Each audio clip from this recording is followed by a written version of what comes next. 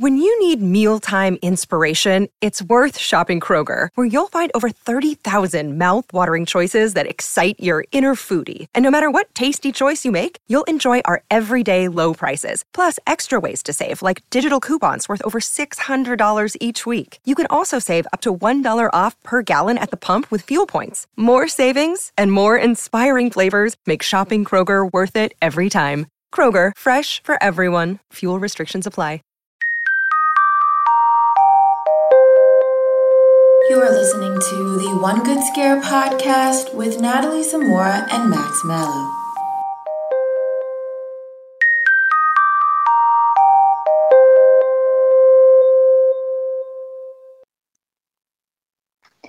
Hey everyone, welcome back to a new episode of the One Good Scare podcast. I'm Natalie Zamora and I'm here with my co-host Max Mallow, and today we're talking about the Day of Love.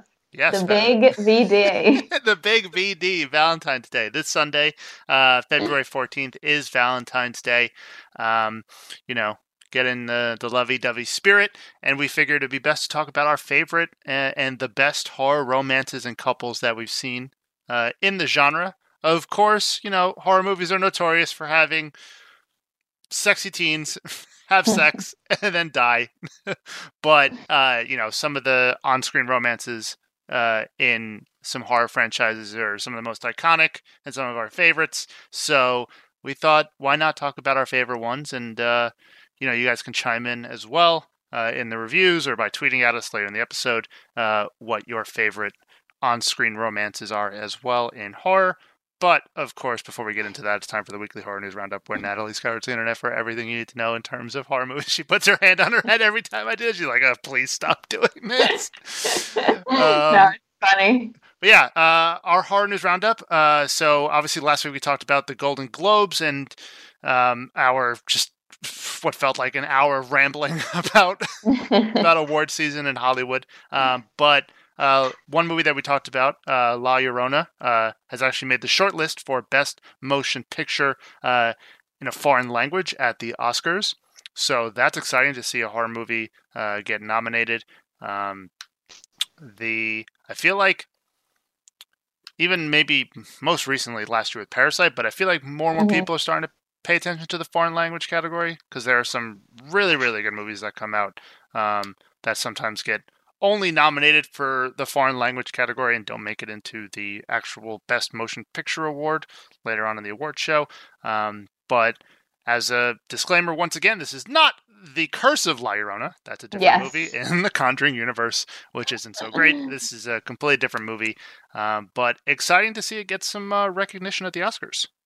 I know. I need to see this movie because, like I said, I think last week when I kept seeing it pop up, I thought it was The Curse of La Llorona, and sadly, I did watch that movie, and it was not the best movie ever. But so this is really exciting, and I agree. I think the foreign language category is always slept on, and I think it's a matter of one, like we don't have good enough marketing, I think, here, and then also it's hard to find these movies sometimes, like how to watch them.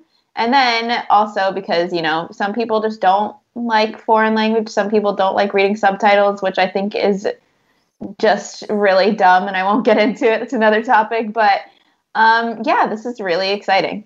Yeah, what a stupid take for not watching a movie in a foreign language. I don't want to read a movie. I want to watch a movie. And I'm like, okay, like, come on. It's so dumb. It's so dumb. It's extremely lazy as well. But yeah, so La Llorona nominated for an Oscar, or not nominated yet, but it's made the short list to be nominated. Moving on, though, this is exciting news for me when I saw this one pop up, because for those that don't know, my day-to-day stuff is actually working on Double Tap, which is a gaming and esports brand that is a sister company to Fansided, where Natalie works. And, my day-to-day stuff is all about gaming. And it was announced that a Borderlands movie is coming out, which is super exciting because Borderlands is one of my favorite video games. It's one of the most popular franchises. And Eli Roth is directing it. So, again, getting even more excited. And now, with this piece of news, Jamie Lee Curtis is joining the movie, which is like, for one, I'm like, okay, so for those who don't know, Borderlands is a cel-shaded action-adventure game with, like, RPG elements and just shooting a bunch of people and everything like that. And I was like, okay, so how are they going to work Jamie Lee Curtis into it? But then I thought again, I was like, it doesn't matter. It's Jamie Lee Curtis in this video game movie. I'm down. Cate Blanchett is also supposed to be in it, as well as Kevin Hart. And it was just announced today that Jack Black is going to voice the robot Claptrap, which is amazing. So I'm super excited about this. Do you know anything about Borderlands? No, I was going to say, can you tell me about it? Because I've heard of it, I guess, because it's like a big franchise, but I have no idea. Like, I don't know really video games. So, exciting cast. And I did see the Jack Black casting. That's really great. So I'll watch it, whatever it's about. It's got an interesting cast and Eli Roth. So I'm down. Yeah, this is a very much a franchise that has a cult following. People love this game and this series, and there's a lot of apprehension when it comes to video game adaptations in movies, just like there was years ago with comic books getting adapted to the big screen, Catwoman. But, I feel like video games still isn't there. Like, comic books have just taken the leap with the MCU. And for like the 5 people out there that like the DC movies, which is cool, we're not shaming you, but you're a small group of people. So I hope that maybe this is a new direction for video games because, with this getting announced and the cast that it's having and the new Resident Evil movie, which is coming out, which is my favorite horror video game franchise. I hope it's a turning of the page for video game adaptations because there are some super bad video game adaptation movies, and there's some really, really bad horror movie or horror game adaptations out there. So I hope this is a turning of the page. Jamie Lee Curtis, of course, should be awesome as well. So super excited for that. And then the last piece of news, which we covered last week, if you listened to the episode, was M. Night Shyamalan had a new movie announced. Well, not really announced, but it was revealed that the trailer was going to air during the Super Bowl, and that movie is called Old. Now, like, small mini rant, like, God, Super Bowl commercials suck now. Yeah, they were so bad. There was like this and then Falcon and Winter Soldier, and that was like it. Which, like, we said this last week that the trailers probably were going to be very slim to none, but it was like literally nothing. And all the commercials were just not good. Yeah, it's very, very upsetting because I remember growing up and just like, one, loving football, but also loving the fact that the next day when I went into school, we're going to talk about our favorite Super Bowl commercials. And I was talking about this with my friend, and he was just talking about how like memes and like daily content have desensitized us when it comes to humor, so that we're always laughing at something funny that like the Super Bowl commercials just aren't funny to us anymore. And even on top of like Super Bowl commercials, like if you're not going to make a funny commercial, at least let's get the big movie premieres and the trailers that we want to see. And Falcon and Winter Soldier looks great. Super excited for that. Mm-hmm.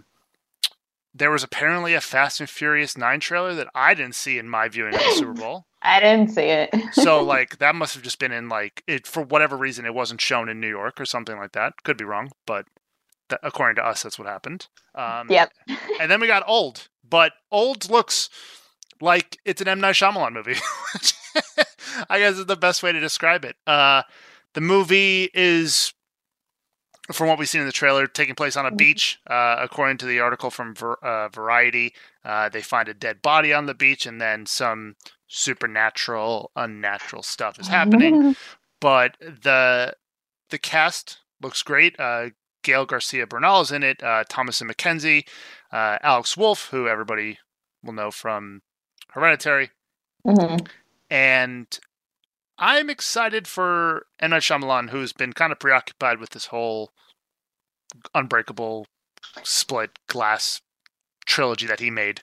To get back to like horror movie roots, because while there were some horror elements to Split, Glass was not a horror movie in any sense of it, and Split was more of a psychological thriller. Yeah.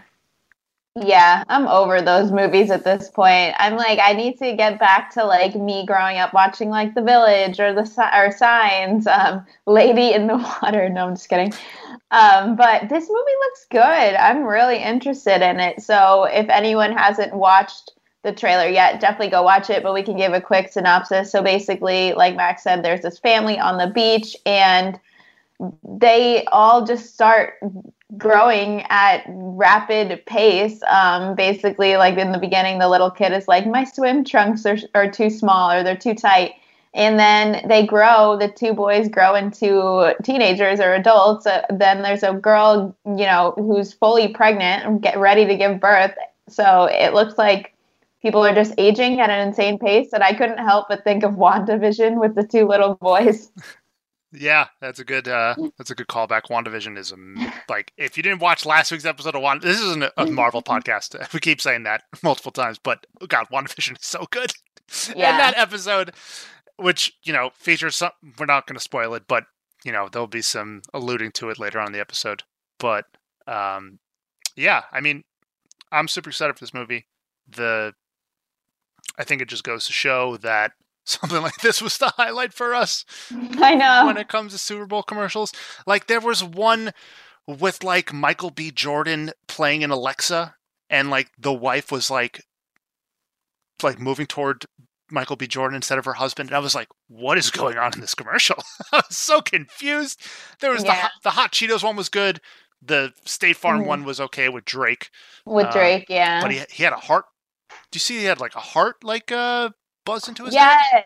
Yes. I literally was like, what is on his head? Yeah, I was so confused. We don't have time to go through all the Super Bowl commercials, but I mean, it's like, to my friend's point, like, we can all admit that all of the memes about The Weeknd during the segment where he sang "Can't Feel My Face," where he's wandering around in the whole like vlogging style segment of his halftime show.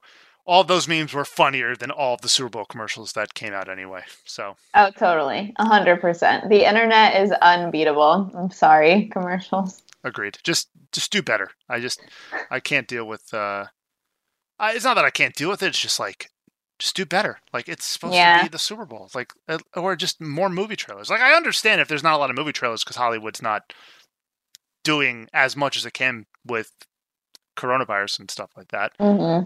But, like, I think I counted 2 trailers that I saw. Falcon and this one. I can't think of another movie trailer that I saw. Yeah, I agree. If there was, then I just missed it because I guess my attention span was not there from all of the stupid commercials. I don't know. Back to, like, the internet thing. Like, the internet is just too quick. So I feel like once you plan a commercial and then you fund it and then you shoot it and then you air it, it's like the joke's already over. Yeah, exactly. Like, where does that Super Bowl meme rank for you with The Weeknd? Because this show got a lot of, like, criticism on Twitter. Some people were like, that was meh. Like, yeah. I haven't followed Abel's music so much after Starboy. Like, I loved Trilogy. And what the heck is the name of it? The second album or the first album? Like, Belong to the World is on it. I can't remember what that album is called, but either way, before I expose myself, like the one I'm thinking of is Beauty Behind the Madness, but that's not the one you're talking about. No, it's not the one I'm talking about. Whatever. I don't want to expose myself, or I already have, but yeah, I loved Shakira and J-Lo last year. I thought that halftime show was super fun. I agree. And, like, Starboy is still a banger. Can't Feel My Face is still a banger. There were some hilarious memes about all the people on the field, and they were like, that's the most amount of people that have worn masks in Florida during the pandemic. And I was like, that's funny. It's sad, but it's funny. Yeah. Again, the internet, undefeated. I know. But, we'll end, like, I still rank the Justin Timberlake meme where Justin Timberlake's going through the crowd and the kid's just on his phone, not paying attention. Yeah, that JT was so is standing right next to him. Like, where does the Weeknd's meme rank for you? It's pretty good. I thought thought it was just so funny, the things that people were coming up with. Like I saw one that was like me trying to get to my train at Penn Station. That's a good one. I was like, oh my gosh, that is me like a million times.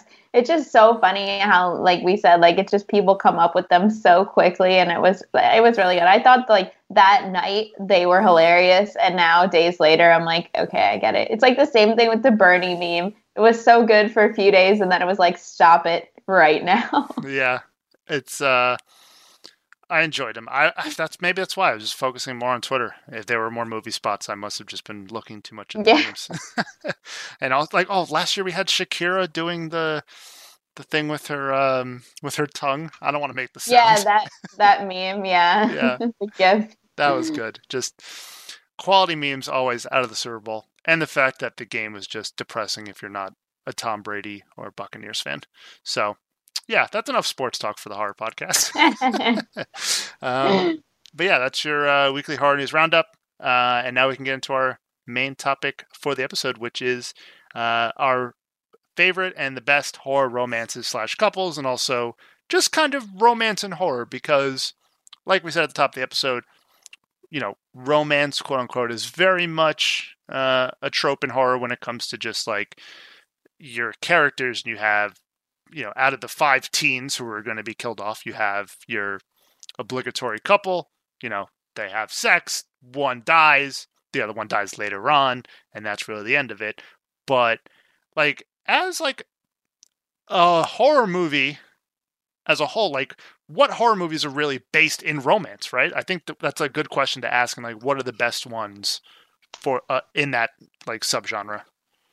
I know, like, I feel like it's crazy because there's just not that many good ones. Like, and it's weird to say because I feel like you said, like, romance and horror, like, sometimes go together. Like, another, you know, thing we see a lot of times is, like, when there is a couple, like, say the guy gets injured or something, then there's only the girl left. But then in the final moment, the guy comes back and saves the day. And then it's like, all right, now we're dating because we got through this together. Like, that's in like every, you know, just like horror, like comedy movie type of thing. So I don't know, like the first one that came to mind was just like Dracula. Like that's definitely romance, not huge horror, but I guess you could classify it under horror.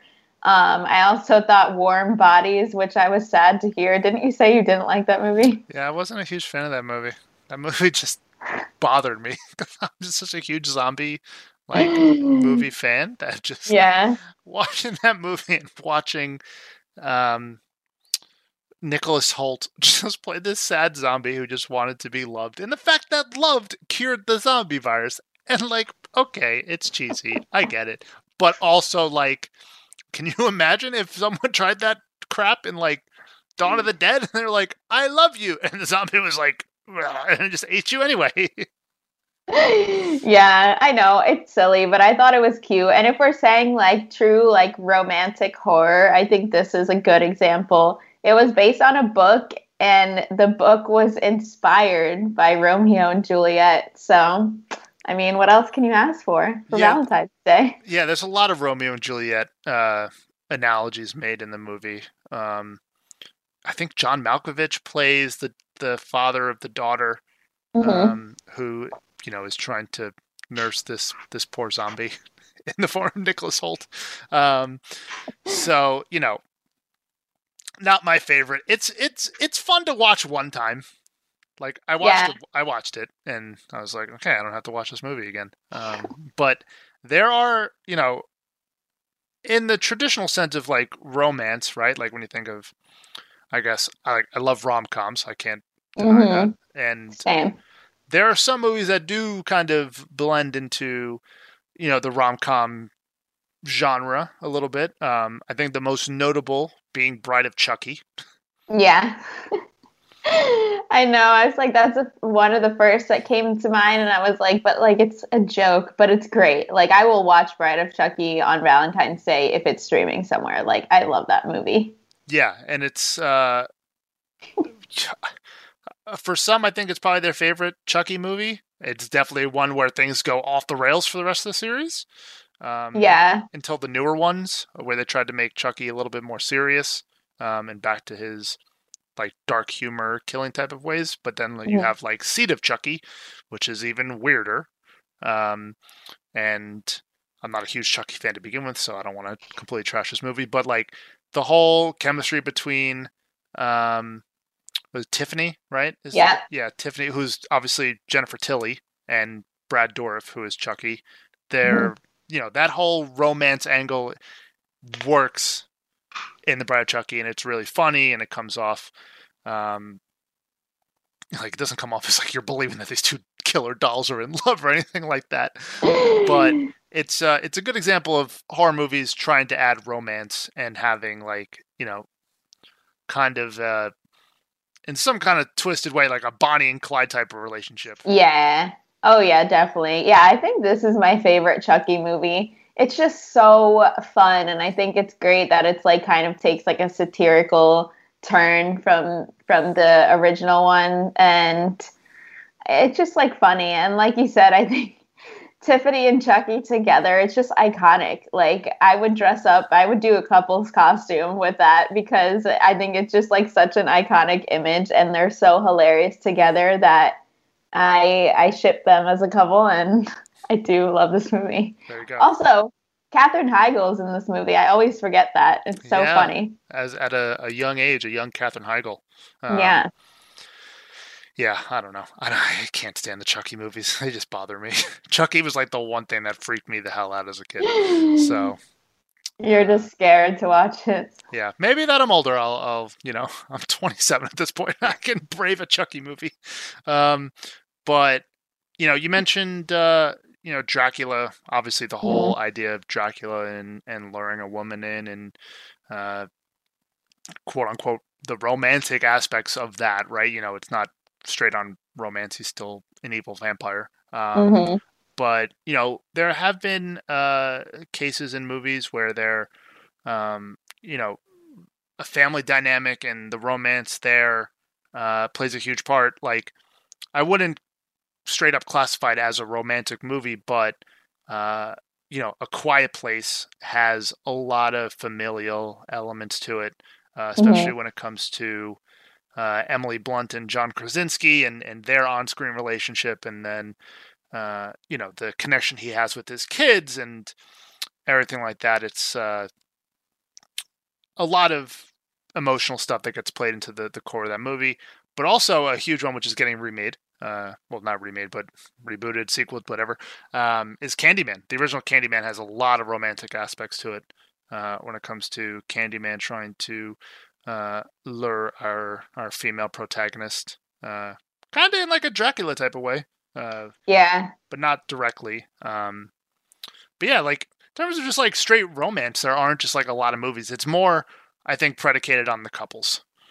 Yeah, I agree. So let's definitely just get right into our couples here. I feel like we should say, like, do we root for them or do we not? Because there's a lot of iconic ones that are also very toxic, I feel like. And we can kind of weigh in if we think they are still together today. Would they make it in the real world? But before we get to that, we're going to take our first quick break and we'll be right back. All right. So power couples in horror. So definitely we got Chucky, we have Chucky and Tiffany. I mean, I already said I ship them. They're all good on my end. Another, I think, iconic couple that isn't exactly in the horror realm, but it's kind of like a family horror is Morticia and Gomez in the Addams Family. That is another iconic Halloween couple's costume. I remember always loving the Addams Family growing up and just thinking that Morticia and Gomez were goals. They're adorable. Yeah, dun-dun-dun-dun. I don't know if you get my snaps, but yeah, the Addams Family is a classic. One of the earlier, I guess, quote unquote, modern, like on-screen couples in a horror franchise that became really popular in the mainstream. And I think I'd be interested to know like how many horror couples that have, been popularized and also shipped have like kind of been based off of Morticia and Gomez, which would be interesting. Considering just how popular the Addams Family is. Like I wonder how many years it's going to take before we get like a full on-screen, like super stacked Addams Family cast, like reboot. I feel like there was one recently, no? They did an animated one, and it had a really good cast. So I wish they kind of just did it live action, but they didn't, obviously. Yeah, I feel like in a couple, like maybe 5 to 10 years, we'll get some huge Addams Family Hollywood production with John Cena or something like that. But did not think that's where you're going with that. Why not? Just put John Cena in anything. He's in the new Fast and Furious movie. I'm down. So yeah, I mean, getting more into like straight horror movies, or like hardcore horror movies, I would say. One of the most popular ones from recent times is Ed and Lorraine Warren from The Conjuring, which Vera Farmiga and Patrick Wilson are going to reprise their roles in the upcoming third one, The Conjuring: The Devil Made Me Do It, and we'll find out what the devil made them do in that one, I'm assuming. But yeah, this couple, for whatever reason, when you watch this movie, you're just like, is this really what you want to be doing with your lives? You want to be investigating this type of stuff. I know. It's really interesting because it kind of seems like it's like I want to live vicariously through them. Like I would never do that in real life, but I think they're so freaking cool, and like I wish I could do that, but I wouldn't. So I definitely think they're great together. I think their job is just insane, and they work well together. And of course, they're based on real people. Ed and Lorraine Warren, the same name. Lorraine Warren is still alive. Sadly, Ed passed away. But yeah, I think it's really interesting that they're based on real people. Yeah, agreed. And it's, for a lot of people our age, their favorite horror movie of all time. At least it might have been before Hereditary came out, and that one, took the mantle. But the on-screen chemistry between Farmiga and Wilson is also great. Mm-hmm. You find yourselves rooting for the characters in a movie that a lot of people have their hands over their eyes because it's very jump scary to begin with. But even moving back like a couple years before The Conjuring came out, which really kicked off the whole paranormal craze, which is Paranormal Activity. There's like Katie and Micah. Oh yes, yeah, Micah, yeah, like that's an on-screen couple. It didn't end very well, but like that whole movie, it sucks because like for like when you compare it to Ed and Lorraine, you're like rooting for them the entire time. Like Micah, I'm just like, dude, you're a bit of a douche. Like your wife is clearly going through some terrible stuff, or your girlfriend. I can't remember if they're married. Yeah, I think they were just dating. I think. Yeah, and just like she's clearly being haunted by something, and he's just like, "Oh, I'll beat it up. I'm Micah. I can take care of it." And yeah, well, that doesn't really end too well for him. But that's also a super famous one from more recent times. Yeah, I totally forgot about them together, and I think like they had some funny times, and then also he didn't believe her as much as he should have. So as it always goes down. Yeah, I think that's like some like obviously a bit of horror tropes being played into character development there, but like I always appreciate when horror characters are smart and witty and can act on their feet, and they're not just so naive and just like gullible. But part of it's like, oh, we should split up, and it's like, really, dude? Like that's what you want to do? We should split up and look for the bad guy? No, let's work together and not let's listen to Randy Meeks from Scream, which we'll talk about later on. But yeah, I mean, even moving on, like Nancy Thompson and Glenn Lance from A Nightmare on Elm Street is a very popular one. I think not in terms of just like a main horror couple, but the star that Nancy Thompson was in the Nightmare on Elm Street franchise, and Heather Langenkamp's performance and just how iconic Nancy Thompson as a character became, just like whoever she ended up being with or whatever was always going to be part of her character and her her story in the franchise. So that's a big one. Janet and Brad from Rocky Horror Picture Show, which isn't, still musical a bit. Ish. Yeah. That's another one. A couple more before we get into like our real favorites and ones that have been really, really popularized in modern media. There's Victor and Emily from Corpse Bride, which is a Tim Burton movie. People love that movie. Yeah, and this one is a fat non-ship. This is a no-go on this couple because Victor was supposed to marry Victoria, and was supposed to. I feel like Victoria was his mom or something. I think the girl that he was supposed to marry didn't have a first name. I'm remembering this wrong. Anyway, the Emily is the bride that he conjured up when he's in the woods, and she basically like forces him to be with her. So toxic relationship. Yeah, there you go. Not for the best reasons, that one. Yeah. You got Adam and Barbara from Beetlejuice. Beetlejuice.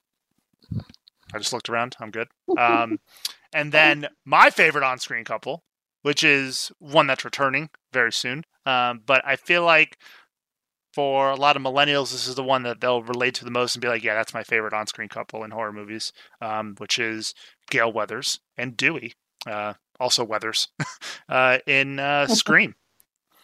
Yeah, I think this is an all-time great one. I think like they planted the seed in the first original Scream of, their relationship. And I think that it's just an all-timer. I definitely am all for them.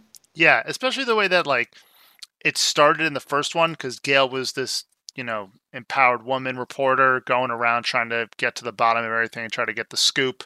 And Dewey was the goofy, police officer who was trying to keep Sydney safe and all of her friends, but he was just all over the place. And you're like trying to figure out what's going to happen here. And then the fact that they kind of like allude to it a little bit at the end. Yeah. In the final act where like, they're running away and they fall down a hill and they're just like, oh, hey, how are you, Ms. Weathers? And I'm just like, okay, sure, why not? And then the fact that they got married anyway, which was amazing because you had David Arquette and Courtney Cox Arquette. They're not together anymore, if I remember correctly. No, they're not. Yeah. So she dropped the Arquette after picking it up. Courtney Cox was a huge star at the time. Obviously Friends, yeah. One of the most popular TV sitcoms. You had David Arquette, who was in, box office hits like Eight-Legged Freaks, and he was the WCW world champion in wrestling for a little bit.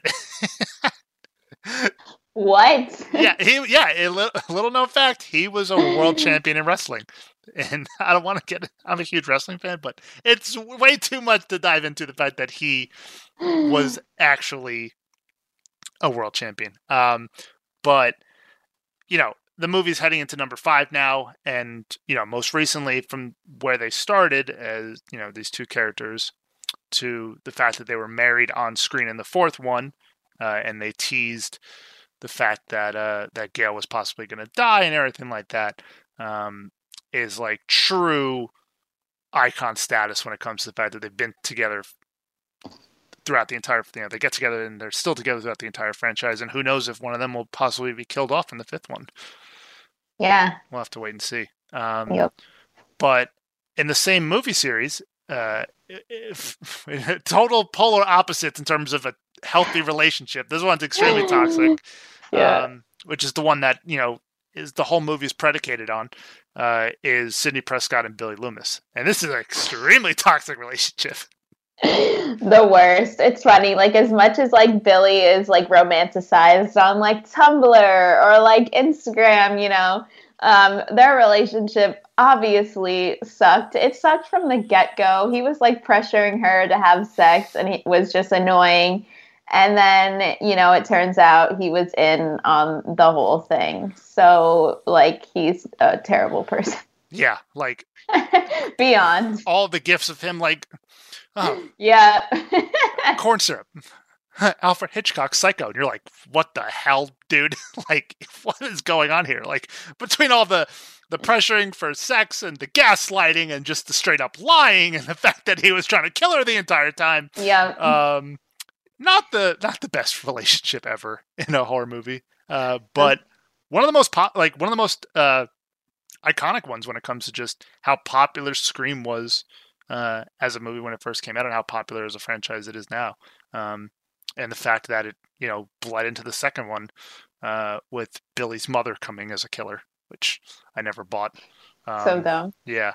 But yeah, I think this kind of laid, I don't want to say like a blueprint, but there are some parallels you can draw to one later on in our list. I'm excited. There's one up next, which actually was a Super Bowl commercial recently. Not the relationship, but the character. For whatever reason, I didn't understand it one bit. Is Kim and Edward from Edward Scissorhands. And if you guys missed it, Timothée Chalamet played Edgar, I think was his name. Yeah, Edgar Scissorhands. In a car commercial, playing Edgar Scissorhands. I don't understand. You love him, so you love this commercial. I can already tell. Yeah. Just for whatever reason. But it was funny. What was funny? He was just Edgar Scissorhands, and he was driving a car. There's nothing funny about that.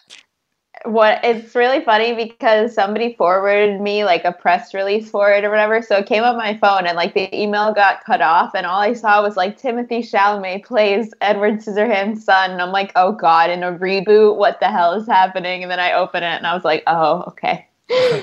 Mini freak out there. Maybe. Yeah, but I thought it was hilarious. Yeah, that's why you like it, because in fact it's not him actually playing Edward Scissorhands' son in a movie reboot. It's just a commercial. You're like, yeah. Okay, this is fine. But yeah, that's a really popular one. Johnny Depp as Edward Scissorhands is one of the most popular movie roles of all time. Yeah. And who doesn't love the tale of someone falling in love with a guy who has scissors for hands? They're adorable. Love them. And of course, love Winona Ryder. So one of my favorites. Yep. And then you got one that is extremely popular around the Halloween time and also Christmas time, which is The Nightmare Before Christmas. Jack and Sally.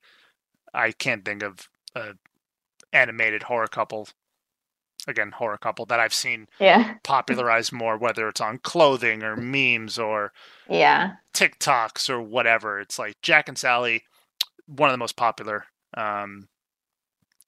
couples in horror movies.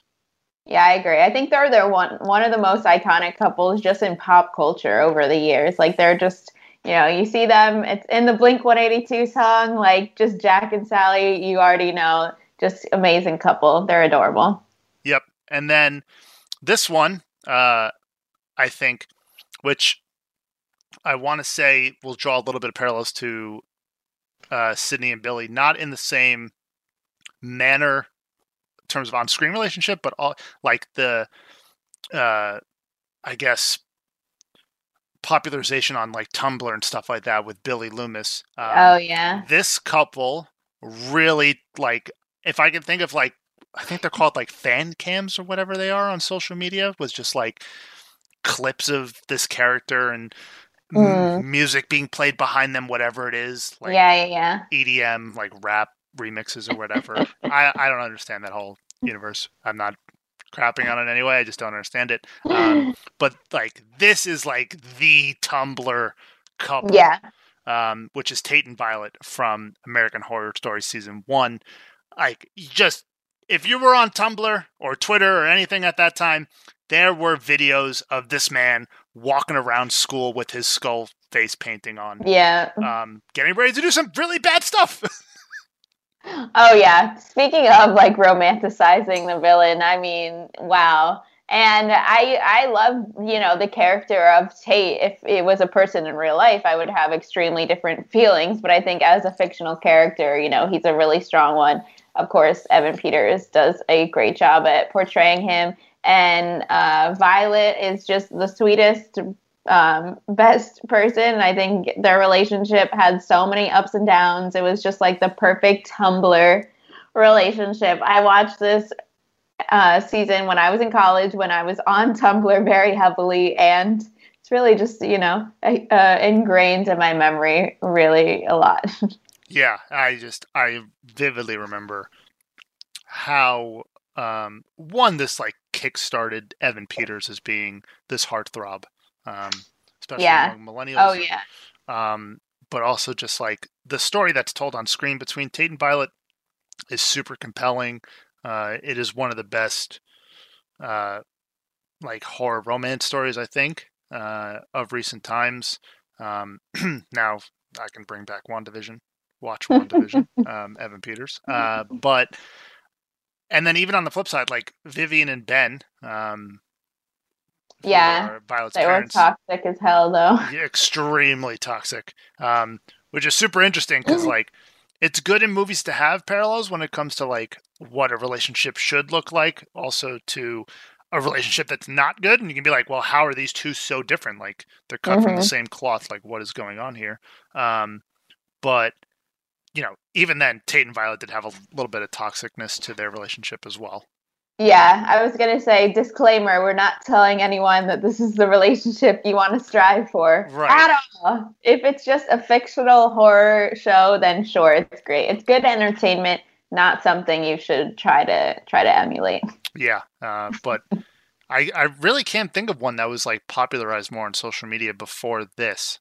Like, I guess Billy as a character. As a character, yeah, but not the romance. Yeah, the romance between Tate and Violet was, and also just Tate as a character, who, of course, Edward Peters. Evan Peters went on to play a boatload of characters in the American Horror Story series, but Tate is the one that I feel like a lot of fans will always resonate as like, yep, that's him. Evan Peters is Tate, and also WandaVision. I don't want to spoil it, but it's just so good. I know it's been a week since the episode came out. I think that's good for spoilers. Also, I mean, Taissa Farmiga, who plays Violet, gotta give props to her. She's awesome. She's also in later seasons of American Horror Story. She's also the sister of Vera Farmiga, so we love the horror family. Gotta support it. So yeah, that's an iconic couple right there. Yeah, and they're separated by I think Vera's 26, or Vera is 47 now, and Taissa is 26. I always thought that was like, oh, that must be her daughter, which doesn't make any sense because the ages don't line up either way. But it's crazy. It's even crazier that Taissa was in The Nun, which is in the Conjuring series.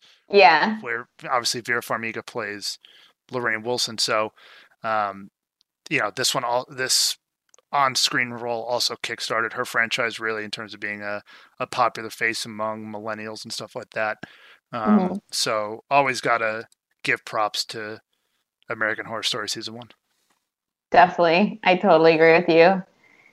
And then another one, which I think is also very popular on social media with maybe a younger crowd, but also for all ages, is Stranger Things. Mike and Eleven, I am always rooting for them. I think in season 3, they went through a few troubles with, becoming teenagers and some outside influences, and they're just so adorable. It's so cute to see the kids, together and happy. So whenever season 4 comes out, I'm rooting for them. They're the one couple in that show that I really want to work because, I mean, I think Nancy and Jonathan are good as well, but I like Eleven and Mike more. Yeah, if you're gonna go through the evolution, we had Tate and Violet, and then we had Nancy and Jonathan, especially since I think Natalia Dyer and Charlie Heaton dated, right? Yeah. Are they still dating? Yeah, they're still dating, as far as I know. Yeah. But I will always have a soft spot for my main man, Steve Harrington. Because you gotta love Steve. He's just the lovable guy who was a complete dick in the beginning, but now he's Steve Harrington. How can you not? Yeah, maybe he can have a romance in season 4 that we can root for. Yeah, especially I feel like all I've seen of Joe Keery now, he's in some kind of Taco Bell commercial. Yes. With nacho fries or something like that. Just Joe, like where's Stranger Things season 4? That's the one thing we both really wanted from the Super Bowl. I know. It was like too good to be true, but I was like secretly hoping for it, not so secretly. Yeah. And then even another one in Stranger Things, you have Max and Lucas. Yeah, a newer couple. Right, that's in season 3. That kind of comes about. Also had Dustin and Susie from his summer camp or whatever it was. And that clip of them singing went so viral. Yeah, I was not a fan because I thought it was just annoying. Really? Yeah. Oh, well, I thought it was cute. I mean, yeah, I don't know. Maybe it'll be interesting to see as, younger generations grow up and look back at like how, we might look back at Sydney and Billy and being a popular on-screen romantic couple, and looking now at like Mike and Eleven, where Millie Bobby Brown is blowing up all over the place. Finn Wolfhard is extremely popular. The whole Stranger Things universe is insane. And it's crazy to think about. This was just some TV show years ago when it popped up on Netflix, and we were like, I don't know what this is about. I guess I'll watch it. And it just became a phenomenon, which is crazy to think about. But yeah, you really can, have your pick of the lot here when it comes to on-screen couples in Stranger Things, because there are so many. I know there are. So we have a collection of True Blood couples to get into, and so we'll go do that. But first, we're gonna take our last break, and we'll be right back. Okay, so. Okay, before we do this, I want to slow you down here. Let's do the Dexter one first, because okay. I can rant for the rest of the show about the True Blood stuff. Okay, so one of my favorites is Dexter and Rita from Dexter. Cannot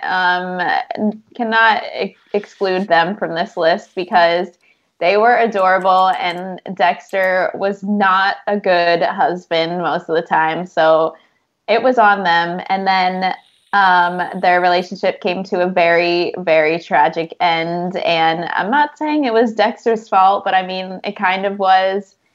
And it makes me sad to think about, but I love them together, so I had to include them on the list. Yeah, well, I mean, it's getting restarted, right? So there'll be a bit more of a happier ending to Dexter for you, right? Yeah, but I don't know who he's going to date next. I hope they just don't make him date anyone. That's what I'm saying. He has too much baggage. We don't need him to date anyone. Yeah, but Julie Benz, who obviously played Rita in Dexter, people might know her from being in The Boondock Saints 2, which isn't as good as the original. But Desperate Housewives. Yeah, Desperate Housewives. Robin Gallagher. You have Saw 5. So she's a bit of a horror alum there. But definitely one for a huge franchise like Dexter. I feel like people loved Dexter and Rita together. And I'm not a massive Dexter fan, but what I am a massive fan of is the last 3 relationships that we'll talk about, because, God, this just absolutely just gets me riled up. But yeah, it's Sookie Stackhouse from True Blood, who, one, I love Anna Paquin to begin with, and when I fell in love with this show, you fall in love with 3 people: Sookie Stackhouse, Bill Compton, and Eric Northman. I agree. And then you have, obviously, Tara, who's amazing. You have Lafayette, who's amazing. There are so many amazing characters in the show. But the focus is very much put on the relationship between Sookie and Bill in the very beginning of the show. And that's what drives everything that happens. And in the very beginning, Sookie and Bill, it's very... It's more horror than something like Twilight, but it comes out of the same page of like human falls in love with a vampire and all the troubles that come with being a vampire. So the first season is very much, Bill protecting Sookie from evil vampires, and also, I guess it would be xenophobic people that live in Bonton, right? I guess you would classify it as xenophobic. Yeah. or racist, whatever it, like, Yeah, whatever you call vampires. Yeah, vampire haters. Yeah. Calling Sookie a fang banger and all those things. Terrible. Yeah. But, this on-screen relationship, which built for 3 seasons, was everything to me. I loved this relationship because it's just amazing. The fact that, Anna Paquin and Stephen Moyer got married and everything like that, it's like you love when your on-screen characters get married in real life. Like, same thing with, like, Gale and Dewey and stuff like that. But then this poor woman's love life just runs completely out of control on screen. And it's like all over the place because throughout the entirety of True Blood, you have Eric Northman, who's supposed to be the sheriff of the district. And you're like, yo, this guy is a badass. Like, I love everything about Alexander Skarsgård and Eric Northman. Oh, yeah. Total heartthrob. And the relationship between him and Pam, who's obviously Eric is Pam's maker and everything like that, and which is a huge thing that we can go into if we ever do like a huge True Blood retrospective episode. Yeah, we absolutely need to do that. the romantic aspects of someone being their maker and everything like that is awesome. But there's always party that's like, what if Sookie and Eric ended up together? Like, that would be cool. Yeah. Because he has, like, the whole thing is, like, all of these men in the show have some kind of draw to Sookie for whatever reason in the beginning. And it's eventually explained that, she's Fae and she has light in her and everything like that. And the show is very, very dark, and a lot of it takes place during the night anyway, because vampires can't walk around in the sun. That's not what we're doing in this one. They don't glow like shiny diamonds. But when you finally get Sookie and Eric, it's just aggravating because Eric, his whole character plot during the season when they get together after Sookie leaves Bill in season 3 is that he lost his memory. Yeah, it was terrible. Yeah, it was like, I agree with everything you said. Like, Sookie and Bill, perfect together in the beginning. They were a couple goals, so adorable. Any issues that they had, it was like not because of the other, circumstantial. They were really good together. And I always loved the Eric Northman, like, flirtation. It was like they had a love triangle, but it was basically like the love triangle was the what if about Eric. And I absolutely love him. He's awesome. But it was one of those things where it's like, they shouldn't actually be together. So then once they actually did get together and he was a completely different character, I think like most audiences were like, I didn't want that. Like, this is not what I wanted. Like, why did you do that? So they did not end up, the potential that they had. And they're just so different that I don't think they could have really had a successful relationship, even if he hadn't lost his memory, because her and Bill just fit way, way better together. I think her and Eric kind of just had like the lust, like they both thought each other were attractive and they got along at times. And besides that, it was kind of just like the danger that was attractive. It wasn't actually a relationship. So I feel like they shouldn't have even gotten together at all. Yeah, especially since like when season 3 ends on a huge cliffhanger of her just disappearing and walking off, it's because you find out that Bill was being a complete D-bag and he was trying to gain power and he didn't have all of the right, he wasn't operating on the best of beliefs and everything like that, and trying to kill Evan Rachel Wood, who was the queen of Louisiana, who's unfortunately in the news with everything that's been going on with Marilyn Manson, which is terrible. But I loved her on screen, and I was like, oh, cool. Now he wants to kill one of my favorite characters. This is stupid. So then I was like, screw Bill. Bill stinks. I don't like Bill anymore. And then she comes back, and Bill's the king of Louisiana. And you're like, okay, so like, screw that. Meanwhile, on the side, like, you have Tara, who is Sookie's best friend, and her love life is all over the place, and her character arc is, devastating to watch at times, because she's, Ratina Wesley is amazing as Tara. Then you have Lafayette, and I can't remember his name, the Brujo. From season 3, yeah. I don't remember his name either. Like, that relationship was awesome, especially because Lafayette is such a great character. And in the middle of this, you have, like, the lust that you're talking about, but also deep down that I feel like Eric does have some feelings for Sookie as we continue to build on. And then you throw in Alcide, which is just like a love square, right? It's a square at that point. Making things even more complicated because, like, Sookie's character starts acting on the whole whims like, well, I don't want to date vampires anymore. I'll date a werewolf because werewolf might be normal because Alcide lives a normal life. He walks around during the day, but he can also transform into a werewolf. And that on-screen relationship is given no time, which is awful because Alcide is such a lovable character and you want the best for him, that it ends with him dying. And that's how they break up. They die, and then she gets back together with Bill, and then Bill dies. It just I can rant so much about this. It upsets me so much. I know. They really did her, like, relationship timeline so dirty. Like, I loved Alcide, and I loved, like Eric, their flirtatious moments. But unlike Eric, Alcide was, like, the good guy, like, the dependable one. And I liked her having, like, these, like, temptations, but once you see them through, it's like it happens in real life. It's like once you actually, like, do it, you're like, I don't want this anymore. So with Alcide, like, I think she should have just kept him friend-zoned, and then, like, the audience would have loved him, and then, like, maybe he would have survived. I don't know. Like, that, it was just too much. It was. And then the last one from True Blood, which I feel like we have to talk about because extremely emotional, but also just a relationship for all of the wrong reasons, is Jessica and Jason. Obviously, Jason is Sookie's brother, who is very much a player in the first couple of seasons.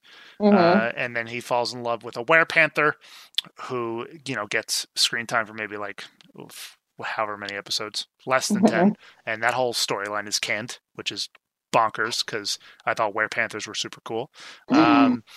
But you have Jessica and Hoyt, who... Yes, they should have stayed together. I know. Jessica is Bill's vampire. I can't remember what the terminology is off the top of my head, but Bill is Jessica's maker. She gets turned. And a lot of season 2 is... not domesticating. What it's like, it's getting just adapted to vampire life. Right. This sweet school. I think she was a schoolgirl, if I remember correctly. But just this sweet girl who got killed and turned into a vampire. And Jessica ends up falling for Hoyt, who is Jason's best friend. And Hoyt Fortenberry is just this lovable dude who has never done anything too wrong except love his mama too much. And his mama is a real bee at times, especially to vampires.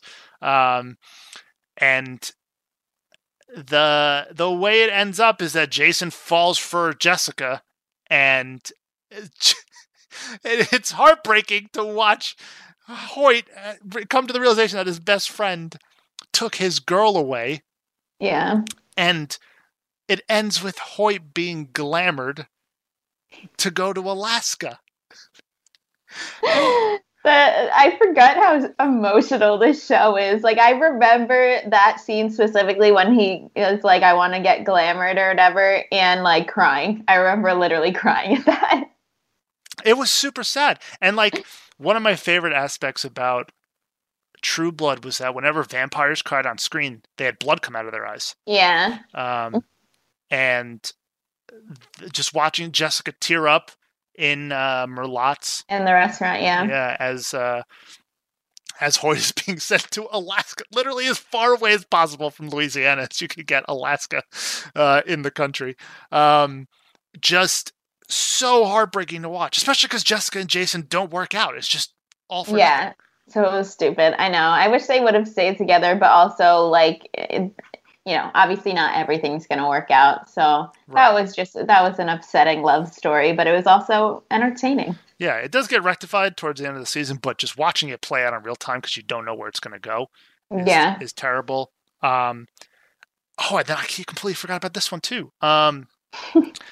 It's so many on-screen couples in True Blood, as it is a lot of HBO shows. Excuse me, romance out the wazoo when it comes to just pairing characters up. But it's, I can't remember her name. It's Terry and the redhead. What's her name? Who worked at Merlot's. Arlene, that's it. Yes, Arlene and Terry. And Terry was just this, veteran who. Yeah, they were adorable. Yeah, they're so cute together. And that was also heartbreaking. Yeah, like they have some kids together. It's just like Arlene, a character who very much is like looking for her place in life as the show goes on and is explained, and she just falls in love with Terry Belfleur, and that's going to be her life. And they do this whole character arc where he's being haunted because of by an evil spirit after serving his time. PTSD, right? Yeah. Yeah, and he gets glamored and he gets fixed by everything, but not before asking someone to kill him because he didn't want to terrorize Arlene anymore with everything that was going on. And he just gets shot in the back of Merlot's, which is so awful to watch. It's so sad. It's such an emotional show, which is wild. I haven't watched the show in so long, and now I feel like I can never watch it again if I it's just so emotional. It really is so great, but it really is so sad. Like looking back at these couples and their big moments, it's getting me in my feels. Yeah, well, no better perfect time for that anyway than Valentine's Day, right? Yeah. So, yeah, those are our favorite and some of the most famous on-screen horror couples in the genre. I think if I had to pick one, it'd either be Gale and Dewey or Sookie and Bill, I think. What about you? Yeah, definitely Sookie and Bill. Those are all-timers. I would have to say Jack and Sally, too. Gotta love them. And then my wild card pick will be Chucky and Tiffany. There you go. So, yeah, let us know in the reviews. Leave a comment as well or tweet at us. Natalie's at Natalie Zamora with 2 A's at the end. Yep. And I am at Odd Slice. No explanation as to why you guys need that. My Twitter handle is the way that it is. But let us know what your favorite on-screen horror couples are. And if you got any big plans for Valentine's Day. I guess if you're going to watch a Valentine's Day horror movie, Bride of Chucky is a good one to watch. It is. Yeah, I agree. But yeah, anything else? No. Happy Valentine's Day. Stay safe in this COVID world and watch some horror movies. That's all I got. All right. Awesome. See you guys next time. Save big on brunch for mom, all in the Kroger app. Get 16-ounce packs of flavorful Angus 90% lean ground sirloin for $4.99 each with a digital coupon. Then buy 2, get 2 free on 12 packs of delicious Coca-Cola, Pepsi, or 7-Up, all with your card. Shop these deals at your local Kroger today, or tap the screen now to download the Kroger app to save big today. Kroger, fresh for everyone. Prices and product availability subject to change. Restrictions apply. See site for details.